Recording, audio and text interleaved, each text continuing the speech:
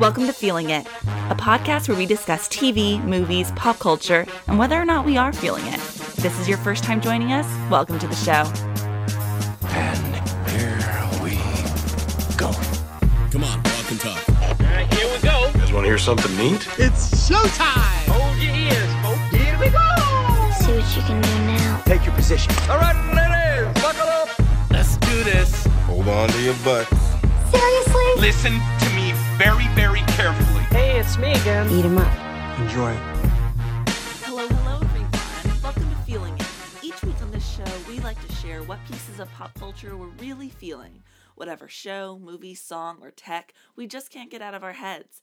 In addition to those picks, this week we'll be discussing the latest entry into the DC universe, Shazam. But before we get started with all of that, let's introduce ourselves. And when we do, let's answer the question, who would you cast to play an older, more beautiful superhero version of yourself? I'm Lucas Ryder, designer from Chicago, and I would for sure cast Michael B. Jordan. Oh, how much older is Michael B. Jordan than you, Lucas? like a couple of years, I was like gonna 1 say year, like maybe. like 3 months, you know? Maybe, yeah. He's barely older than me. Yeah. I mean, but that's still a fantastic pick. Yeah. Yeah. I am Sandra Amstutz. I'm a social media manager in Nashville, Tennessee. And I would have picked this when I was a teenager. I would still pick it today. It would be Anne Hathaway. Anne Hathaway is Ooh, Anne nice. Hathaway is the celebrity that, like, I don't claim that I actually look like her. Like, I'm not that naive. But as far as celebrities go, I think she is the one I look the most like. You know what I mean? The closest, yeah. Yeah. So easily her. Plus, I also think I would really want to see Anne Hathaway and like kind of that hammy, like I'm all of a sudden a superhero kind of role. So Yeah. Growing up, I definitely would have said Will Smith, but then I saw Hancock, so Right. Yeah. Okay, well, Lucas, what are you feeling this week? Okay, this week I am feeling the premiere episode of Game of Thrones season 8.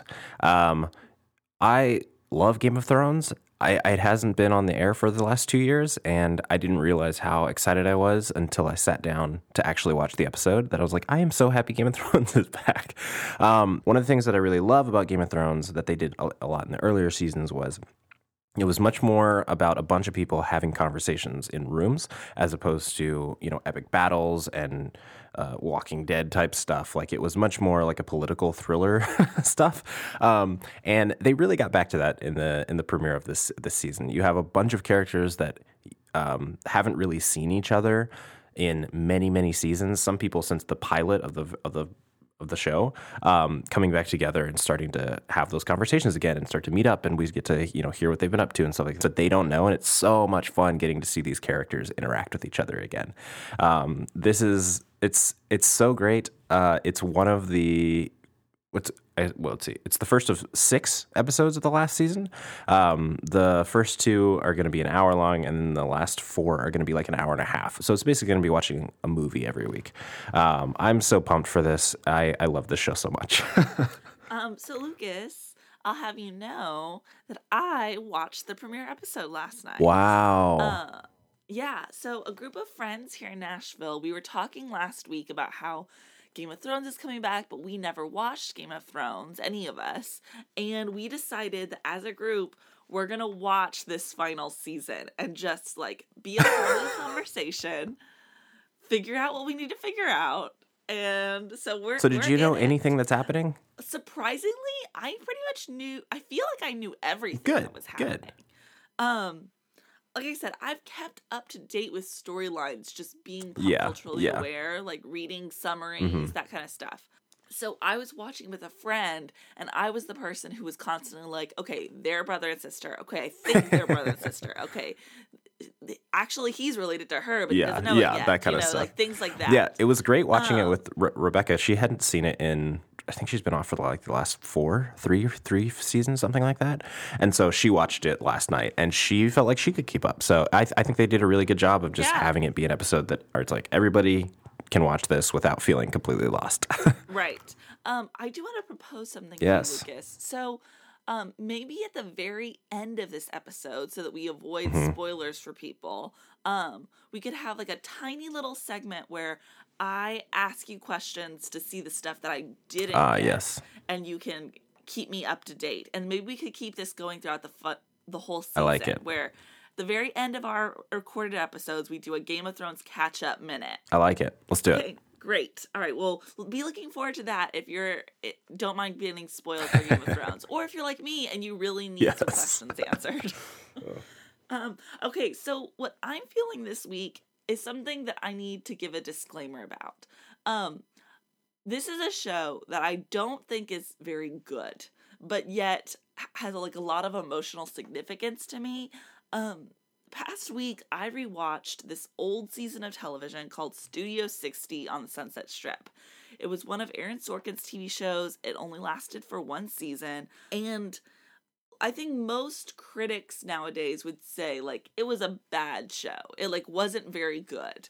The thing is, though, that I watched Studio 60 on the Sunset Strip when I was a senior in high school, and it was the first exposure I had to, let's say, quote-unquote, prestige TV. I had never seen any Aaron Sorkin before. Pretty much TV for me was just something that you kind of like did for fun, you know, like you'd watch an episode of Friends or you watch the Disney Channel or, you know, whatever was on. But Studio 60 was the first time that TV was really like, I consumed it with a critical eye and with like an artistic vision. And it was meant a lot to me. And so throughout the years, I've rewatched it every now and then. And now as an adult, I can see a lot of its flaws. But I still think there's a lot that's very special about the show and that is done very well and that holds a special place in my heart. Did you ever happen to watch any of Studio 60 on the Sunset Strip? I watched it in college for a little bit. And by for a little bit, I mean, I watched a couple episodes of it and was not thrilled, but I did love the Sorkin aspect of it. I think I'd seen like some of the West Wing and stuff like that when I watched it, but I was like, oh yeah, I get this. I like it, but I didn't think it was a good show. No, it's not. Here's the problem with it. For anyone who's never heard of it, Studio 60 is about it's sort of like a behind the scenes drama comedy, but really more so of a drama, about the cast and crew and the executives behind an SNL type show. The problem is Aaron Sorkin isn't really that funny. He's very clever, which is what I love about him, but I think he thinks he's funny.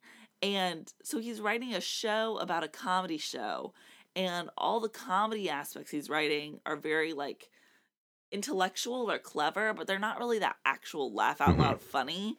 And so it's really there's this big disconnect. And I think he wasn't really interested in comedy, like in that setting, like having it be like an SNL type show. He doesn't like SNL. He does, like that's not his thing. So I don't think it fits well. He likes like old timey musicals, and he likes satire, which sometimes SNL will do satire, but I think the primary focus is like making you laugh versus making you think, and Aaron Sorkin is the reverse. And also the show is like the politics of the show are like. And when I say politics, I think I mean more of like the social politics of the show. There's things that from a 2019 lens you look at and you're like, ooh, that's kind of gross. There's a lot of like sexual workplace things that I think Aaron Sorkin is one of these kind of guys who at least in 2007 was like, you know, men and women, like there's going to be flirtation in the office and like sexual harassment suits are kind of, you know, a little over the top and things that you look at like now and you're like, oh, Sorkin, chill out. Like maybe these women were actually just in bad workplaces. But that being said, one of the good things about this show is that like I love Sorkin because I love romance, and I think no one does romance like Sorkin does. One of the main plots of the show is that these two characters, an executive producer who's an atheist, and the star of the show, who is a devout Christian, are this on and off again couple that are constantly fighting. And their relationship, I think, is like magnificent to behold. And it's based on his actual romantic relationship with Kristen Chenoweth, which I think is just one of the great love stories of our time. And so this show means a lot to me. I think there's like amazing moments of dialogue and acting. Amanda Peet is on this show, and she is so fantastic, along with Sarah Paulson, who plays the devout Christian star of the show, was my first exposure to Sarah Paulson, and I think she's incredible. Plus, Bradley Whitford and Matthew Perry, who are always fantastic, and a lot of great supporting players. So there's a lot that's special about the show. In addition to the fact, my last thing I'll say about it, what's fun about watching it now is that it's this really cool time capsule of what 2006 was like. Because it's about like an SNL type show, they have all these famous people come on to play themselves as like hosts and musical guests. So you get to really see who was considered famous in 2006, Plus the politics of that era are like a big part of the show. So seeing what the politics and the famous people and the pop culture references were like in 2006 is really kind of fun to go back to, especially because senior year of our high school, that's like an important year. So it's fun to go back to, even though it has a lot of flaws. I would recommend it if you're interested in Sorkin for sure. Cool. All right. Before we talk about Shazam, we have one big thing we need to discuss. That is that there was a Star Wars trailer and title announced this week. Lucas, did you watch this trailer? I did. Star Wars Rise of the Skywalker. This trailer... The Rise of the Skywalker. What? The Rise. Sorry. I left out Rise. the. Yes. Yes. Someone pointed out on Twitter that all three of the movies in this trilogy have the word "the" before. That's true, and I'm sure that's a spoiler for something eventually, but the J.J. Abrams mystery box. Yes, so it's the final chapter in the Skywalker saga. And I thought the trailer was great. I absolutely loved this trailer. The later we go, the more they're going to get more spoilery with the trailer, at least like giving away the plot and stuff like that. That stuff I try to stay away from, but the first trailer for each of these movies has been really fun to watch because it's really just tone setting. It's really just getting to see some new costumes for the first time, some new planets, that kind of stuff. It's really fun, and this was fantastic. I loved it. I loved it too. I thought there were so many moments that made my heart clench, especially the moment of Rey and Leia embracing each other. I think the opening with Rey is really exciting, and it's the opening of the trailer I think is the most exciting part because it starts off recalling that shot of Finn in that desert land, and it's just him in the face, and then it builds into this exciting thing where you're so confused, but you're excited. And then it's this grand moment. The one thing I wish this trailer would have had, just a shot of, even like a glimpse, is the new character that we're getting. They introduced a new character at the Star Wars event. They gave her a name, but I wish I could have just seen a shot of her in a costume. Just to get my eyeballs on it.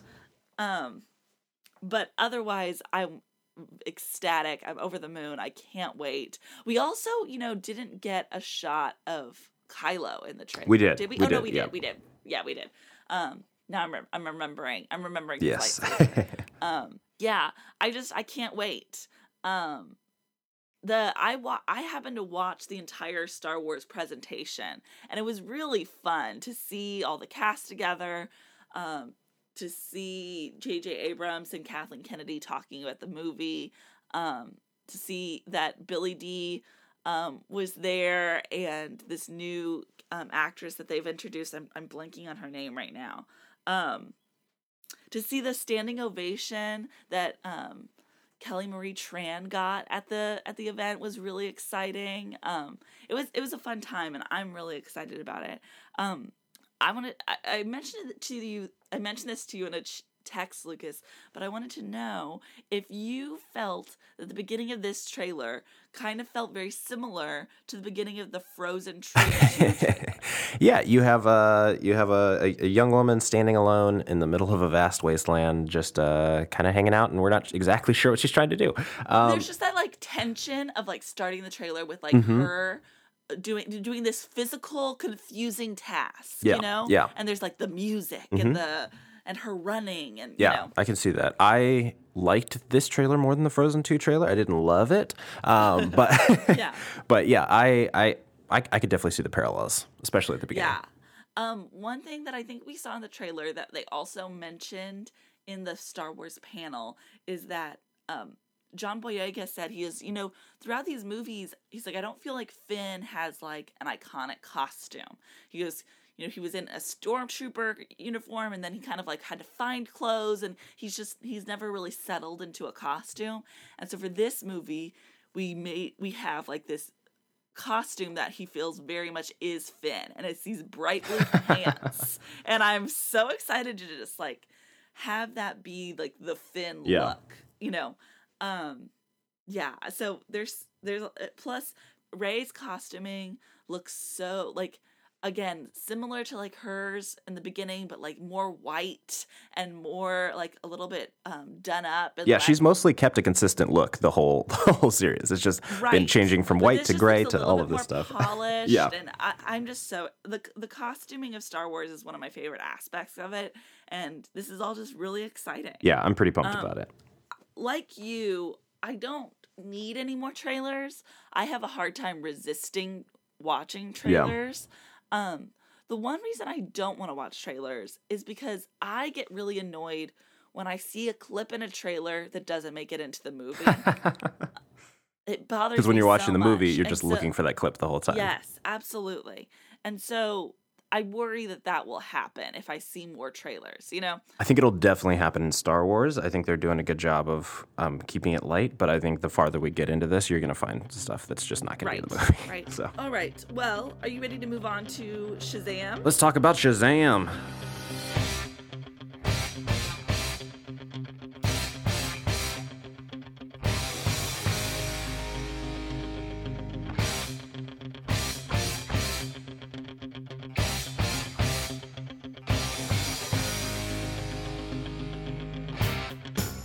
I was surprised to find out, kind of like right before seeing this movie, that Shazam is part of the DC universe. DC Extended Universe, I think is what it's called. Thank you very much.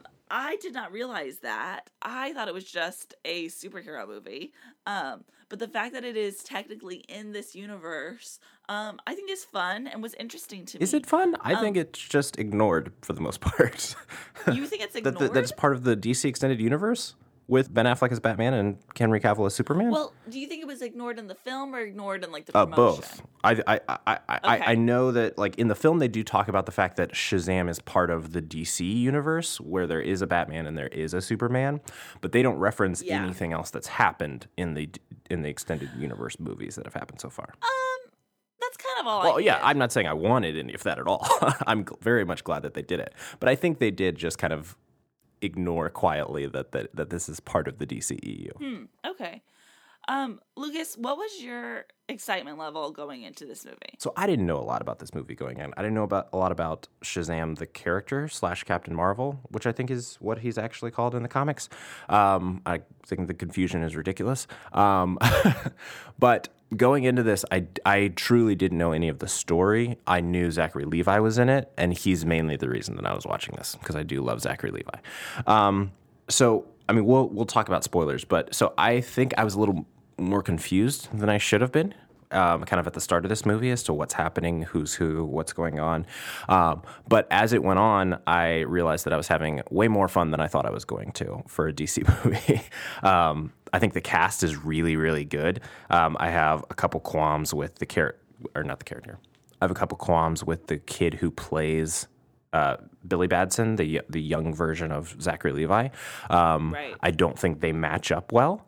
But I like Zachary Levi more than I like him. But I also think he has a lot more to do dramatically in this movie.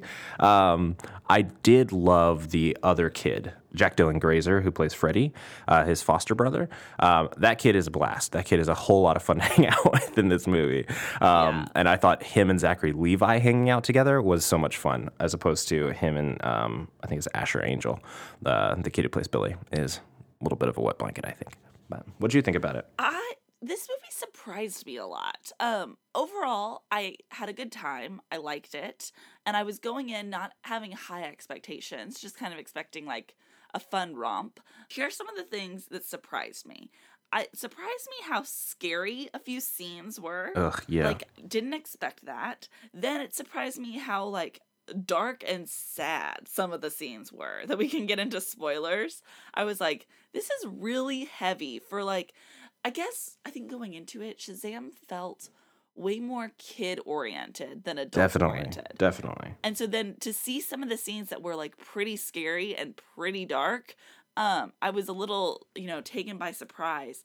And I'm going to agree with you that I think this Asher Angel actor who plays Billy Batson you're right. I don't see Zachary Levi's personality and his personality lining up. Right. His whole mode was a little bit too much like, I'm too cool for all of this. I'm too jaded. He was very jaded. And Zachary Levi didn't bring any of that jadedness to that performance. Although, so to me, it's a little bit more of like, they just didn't sync up very well. But I think if Zachary Levi had been more jaded, I don't think it would have been as fun. And I think this kid still could have had, a bright, excited outlook about being a superhero and about kind of his situation now as opposed to his situation before. Because he's a foster kid who's run away from everybody and is now in this foster home. And I get that he's down and sad about it and isn't loving life, but he still has to have that personality of, an not necessarily even upbeat, but like I don't know, more Zachary Levi personality, I think fits better with this character than his moody kind of silent treatment stuff. Yeah. I will also say that the actor that played Freddy, like you said, I think is like a star. Yeah. I loved every moment that he was on screen.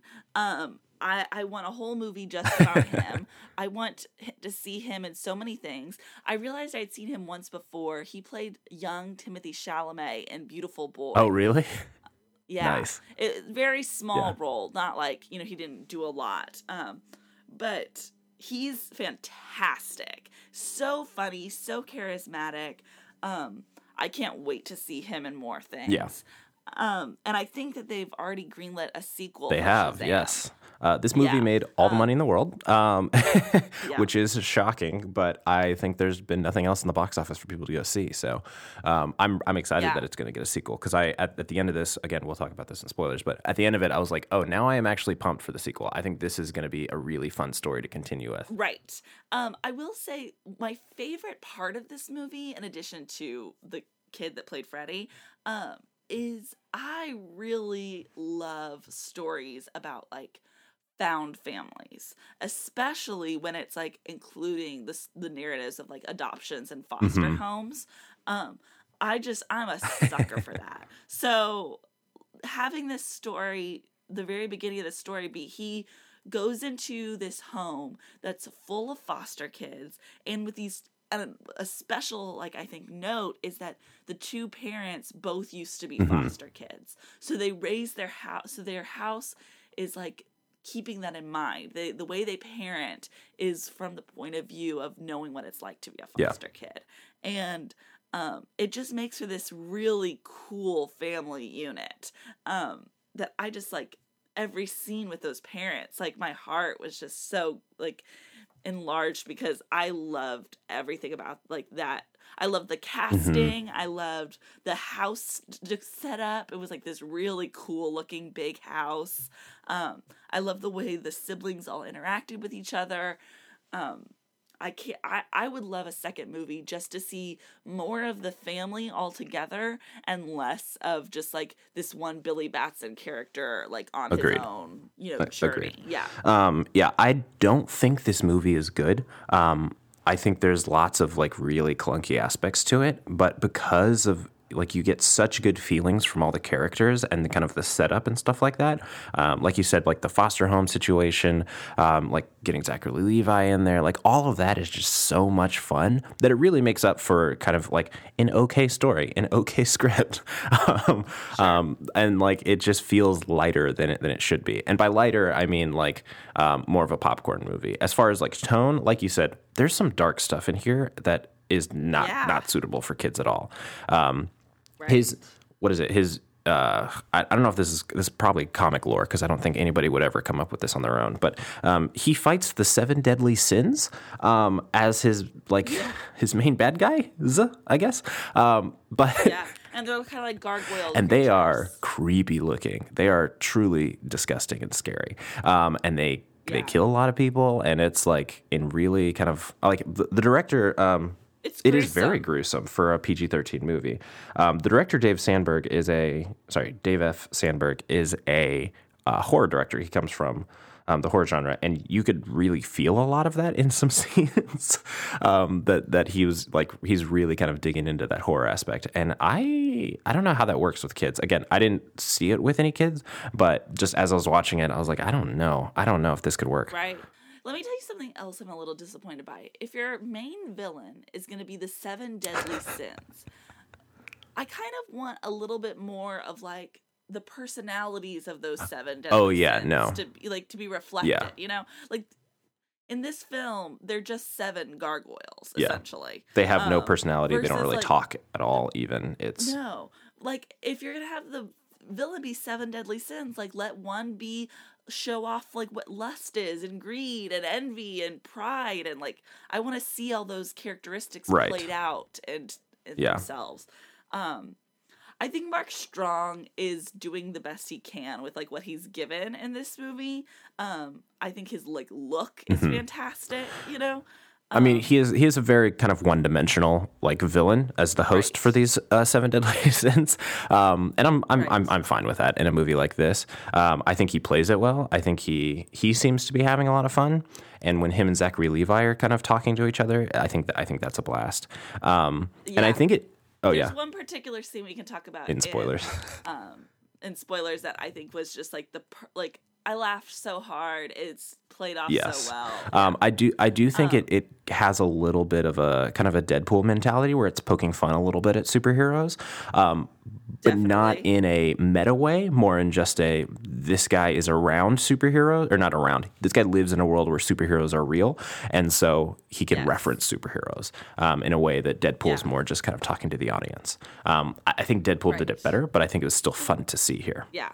Well, and there's also something fun about because they're playing like 14-year-olds. I think Yeah, is the age. yeah. There's something fun about the way that the Billy Batson character and the Freddy character talk about superheroes and point out flaws and criticisms and make fun of them, but also love them. You know, there's something that like only a 14-year-old boy could do. You know, like only a 14-year-old boy that cares about superheroes that much could be like that. Like heady Yeah. about what superheroes are like and what they're actually capable of, and so there's something really fun about that premise that like these 14-year-old boys like have access to a superhero now, and they get to like test everything out and like talk about all the like parody version of what a superhero would be. They go shopping for a lair, you know, like yeah. Oh man. All right, I am excited to talk about spoilers if we want to jump into that stuff. Yes. Okay.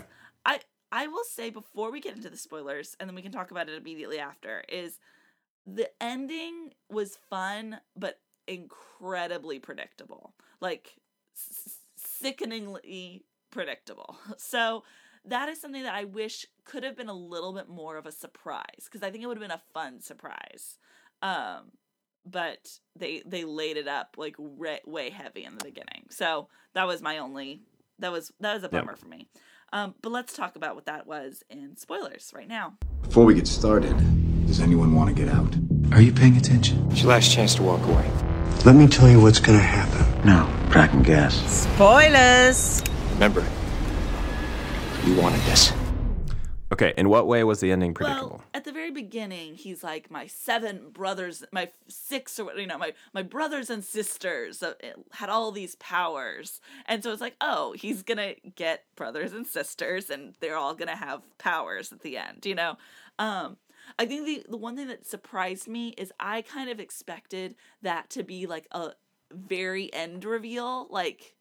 And not like a final battle reveal. Yeah, I'm very glad that it was a final battle reveal and not like a tag at the end or something like that. Right. Because it was fun getting to see all of them transform into these superheroes and get a little bit of like, you get to see their personality as the superheroes. And that was fun. And the Adrian Brody reveal was lovely. Did I say Adrian Brody? Adam Brody. Yeah. That was the one thing that I had spoiled for me going into Oh, really? is that all I heard was on Twitter, it says Shazam gets a sequel, and someone just said, "Oh, good for Adam Brody." So like I was like, "Oh, so Adam Brody is in this. He's probably like the big version of the best friend, you know, because they look just alike." So I thought like as I was watching the movie, I was like, you know what? This guy kind of looks like Adam Brody. He really does. And I was like, this is kind of fun to see Adam Brody as like a little kid. And then when he transformed into actual Adam Brody, I was shocked. I loved it. It was fantastic. Really cool. Yeah. What? And then in the beginning it sets up like I have all these brothers and sisters with all these powers. And so it's like, oh, not only is it going to be the best friend, but it's going to be like the whole team. See, I missed all that, so I did not. For me, it was a reveal. It was a shock when it's like all of a sudden all of these kids have powers. It was fun for me. Plus, there was also just like kind of like him fighting off Mark Strong and like these 7 deadly sins. And there was like, I think at one point there's a line where it's like, there's no way I could do this by myself or something like that, where it's like very clearly he's outmatched. And so it's like, oh, well, the solution is going to be that he has more superheroes. See, I thought it was going to be the fact that that they can help him without having to be superheroes, because he keeps having that conversation with the Freddy character of, you know, Freddy's like, if I had these powers, this is what I would do and all this stuff. And him coming to realize that he doesn't need powers. He can still be, you know, he can still help and be good without having the powers. But they just decided to give him the powers. So, which is fine. It's fine. Yeah. But I was like, oh, this is going to be meaningful when he realizes that he doesn't have to be a superhero. But. I mean, I want a sequel because I want way more Adam Brody in my life. For sure. Like, for sure. I just adore him. And so to see him and Zachary Levi like really getting to like act with each other in a sequel will be really fun. Yeah, I am very pumped about that. I'm also pumped to just see the dynamic of that family more. Like you said earlier, like getting to just hang out with them more, I think is going to be a lot of fun, as well as just seeing what these characters get up to as older superheroes. I think it's really interesting seeing, I think her name was Darla, the like 5-year-old girl or whatever, having her be a full-grown adult superhero who saves Santa and then is like really pumped to see Santa. I thought was hilarious. And I am very curious about what this dynamic's going to be like in the second movie. Let's talk about parts that we really, really liked. So the part I was referencing earlier was the scene where they're both flying in the midair and Mark Strong starts to give his supervillain speech. And Zachary Levi's like, you cut to Zachary Levi's perspective, and it's just like silence and city noise. Like it's just because of how far apart they are, which is very funny. Yeah. And so funny.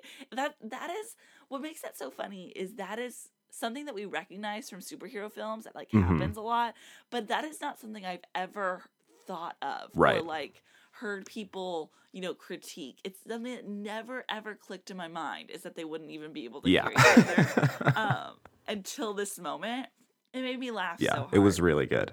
And there are a couple moments like that where he's just talking about like, oh, so you're the bad guy. I'm supposed to fight you. All of this stuff that I think works really well, especially when you have Zachary Levi delivering it and Mark Strong just like glowering and listening to it.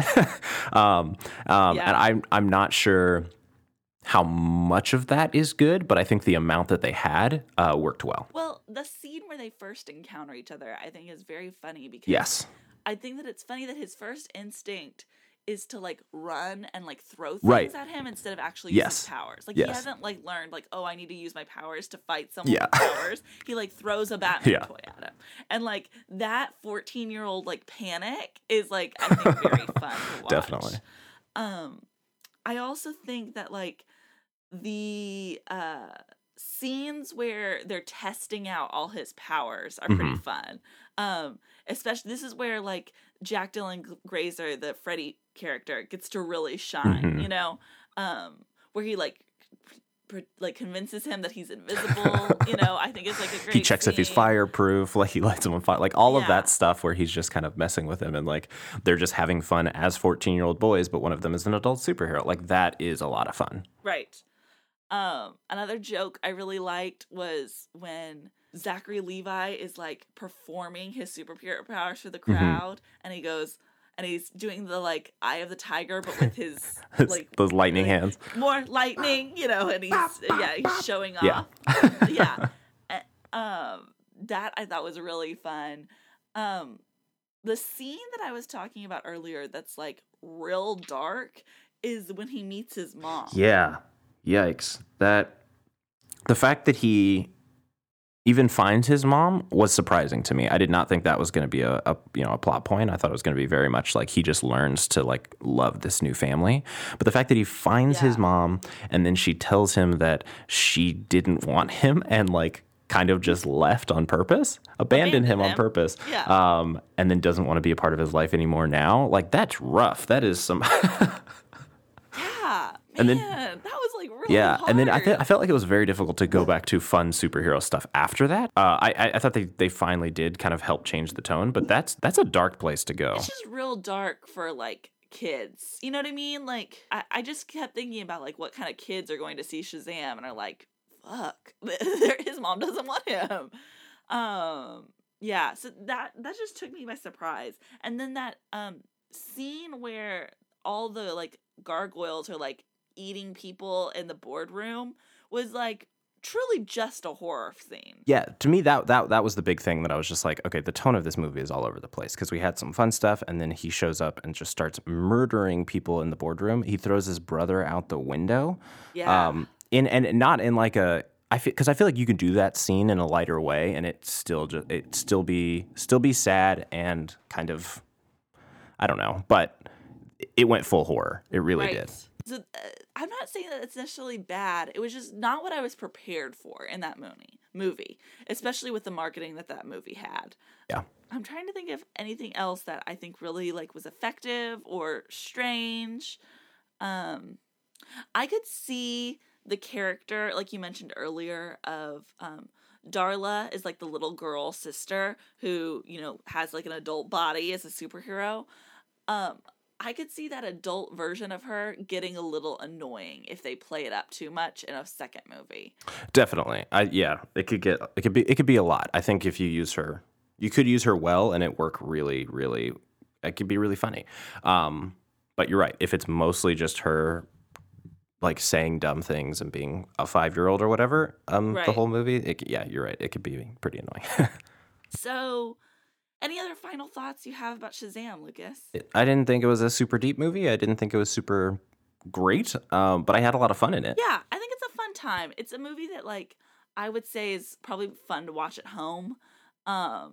And I'm excited for Adam Brody. That's yes, definitely. pretty much my, consensus. The consensus I'm hearing. Yeah. All right. Lucas, where can people find you online? You can find me everywhere at Lucas and Stuff. And you can find me on all social media platforms at Sandra Armstead. My last name is spelled AMSTUTZ. And our Twitter account for the podcast is at FeelingItPod. And stay tuned for our Game of Thrones Minute right after this. Thanks for listening.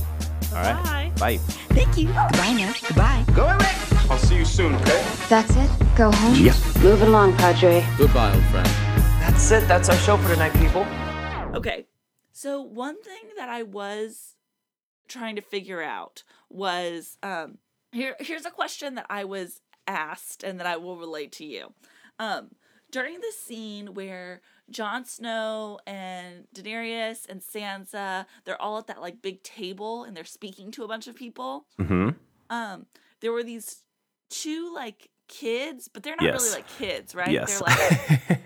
They're like adults, but they're in the body of kids. No, they're kids. They're definitely kids. Oh, they are kids, but They don't are kids. act like kids. Well, They're they're what it is there's been so many battles and stuff like that the people who run the houses have all been killed for the most part.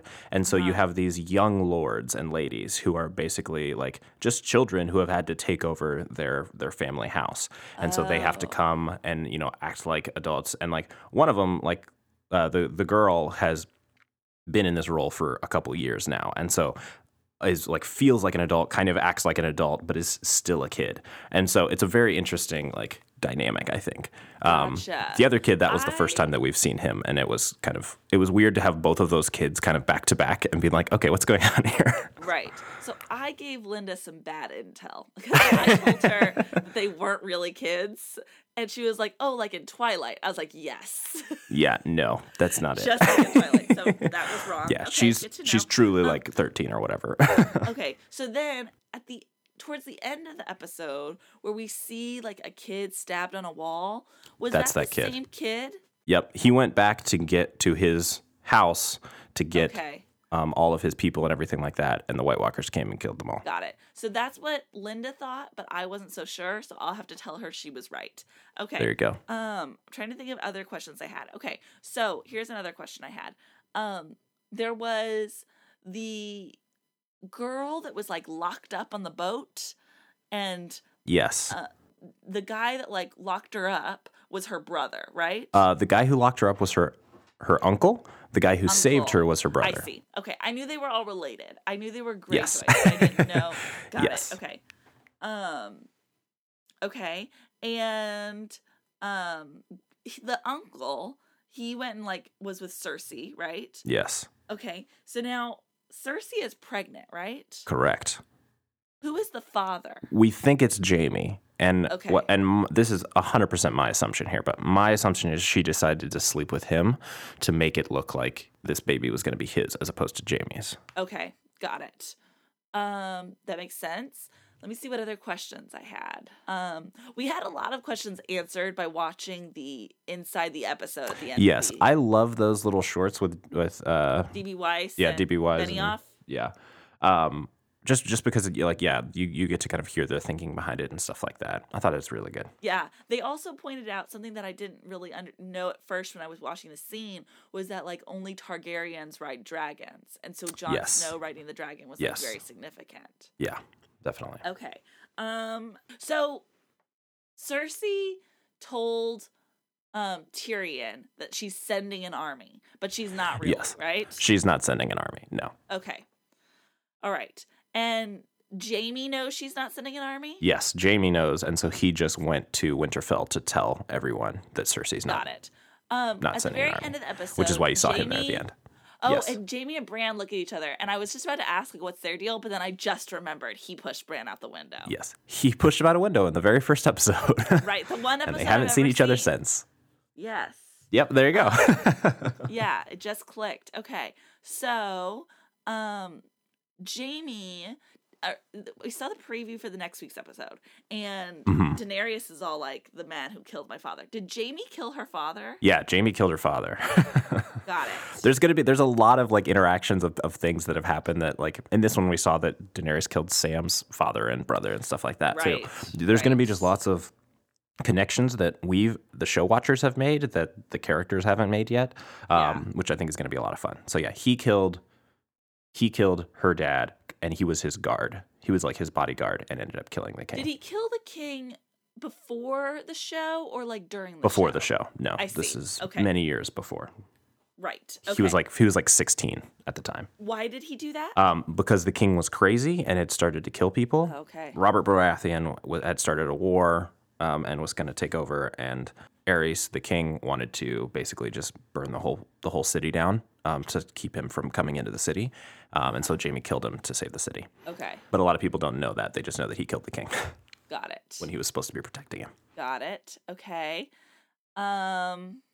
Yeah. It seems like a lot of problems could be solved if Jon Snow and Daenerys just got married, like they suggested in this episode. Yep. We shall see how that goes. I'm just wanted to say that I'm still rooting for Sansa at the very end of all this to be on the throne. I like the idea of Jon and Daenerys like dying together in battle, and Sansa is left to rule. She seems the one most capable, I think, at this point. Yeah. But I also think if there is a throne at the end of this, then we'll see. I don't think the show will. I don't think the show is going to end with who's left on the throne. I think it's truly going to be the throne doesn't matter anymore at the end of this. That's boring. I want there to be a winner. There are no winners. Yeah. What are your hopes for this season? I truly don't know. We're completely off book, off everything. I have no hopes. Truly, I'm just like, I just don't like. I know a bunch of the people that I love will probably die, so I'm just not even contemplating it at all. Do you have like a hope of like you hope this character dies, you hope this character lives at the end? Like, I mean, I want them all to live. I mean, really, all of I would love all of them to live. The one thing that I would want is, I want Sansa to live.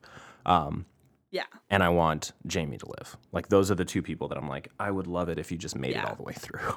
Okay. Well, I'm excited to be a part of this journey, Lucas. And thank you for answering questions. Yes. I really appreciate it. Yeah, no problem.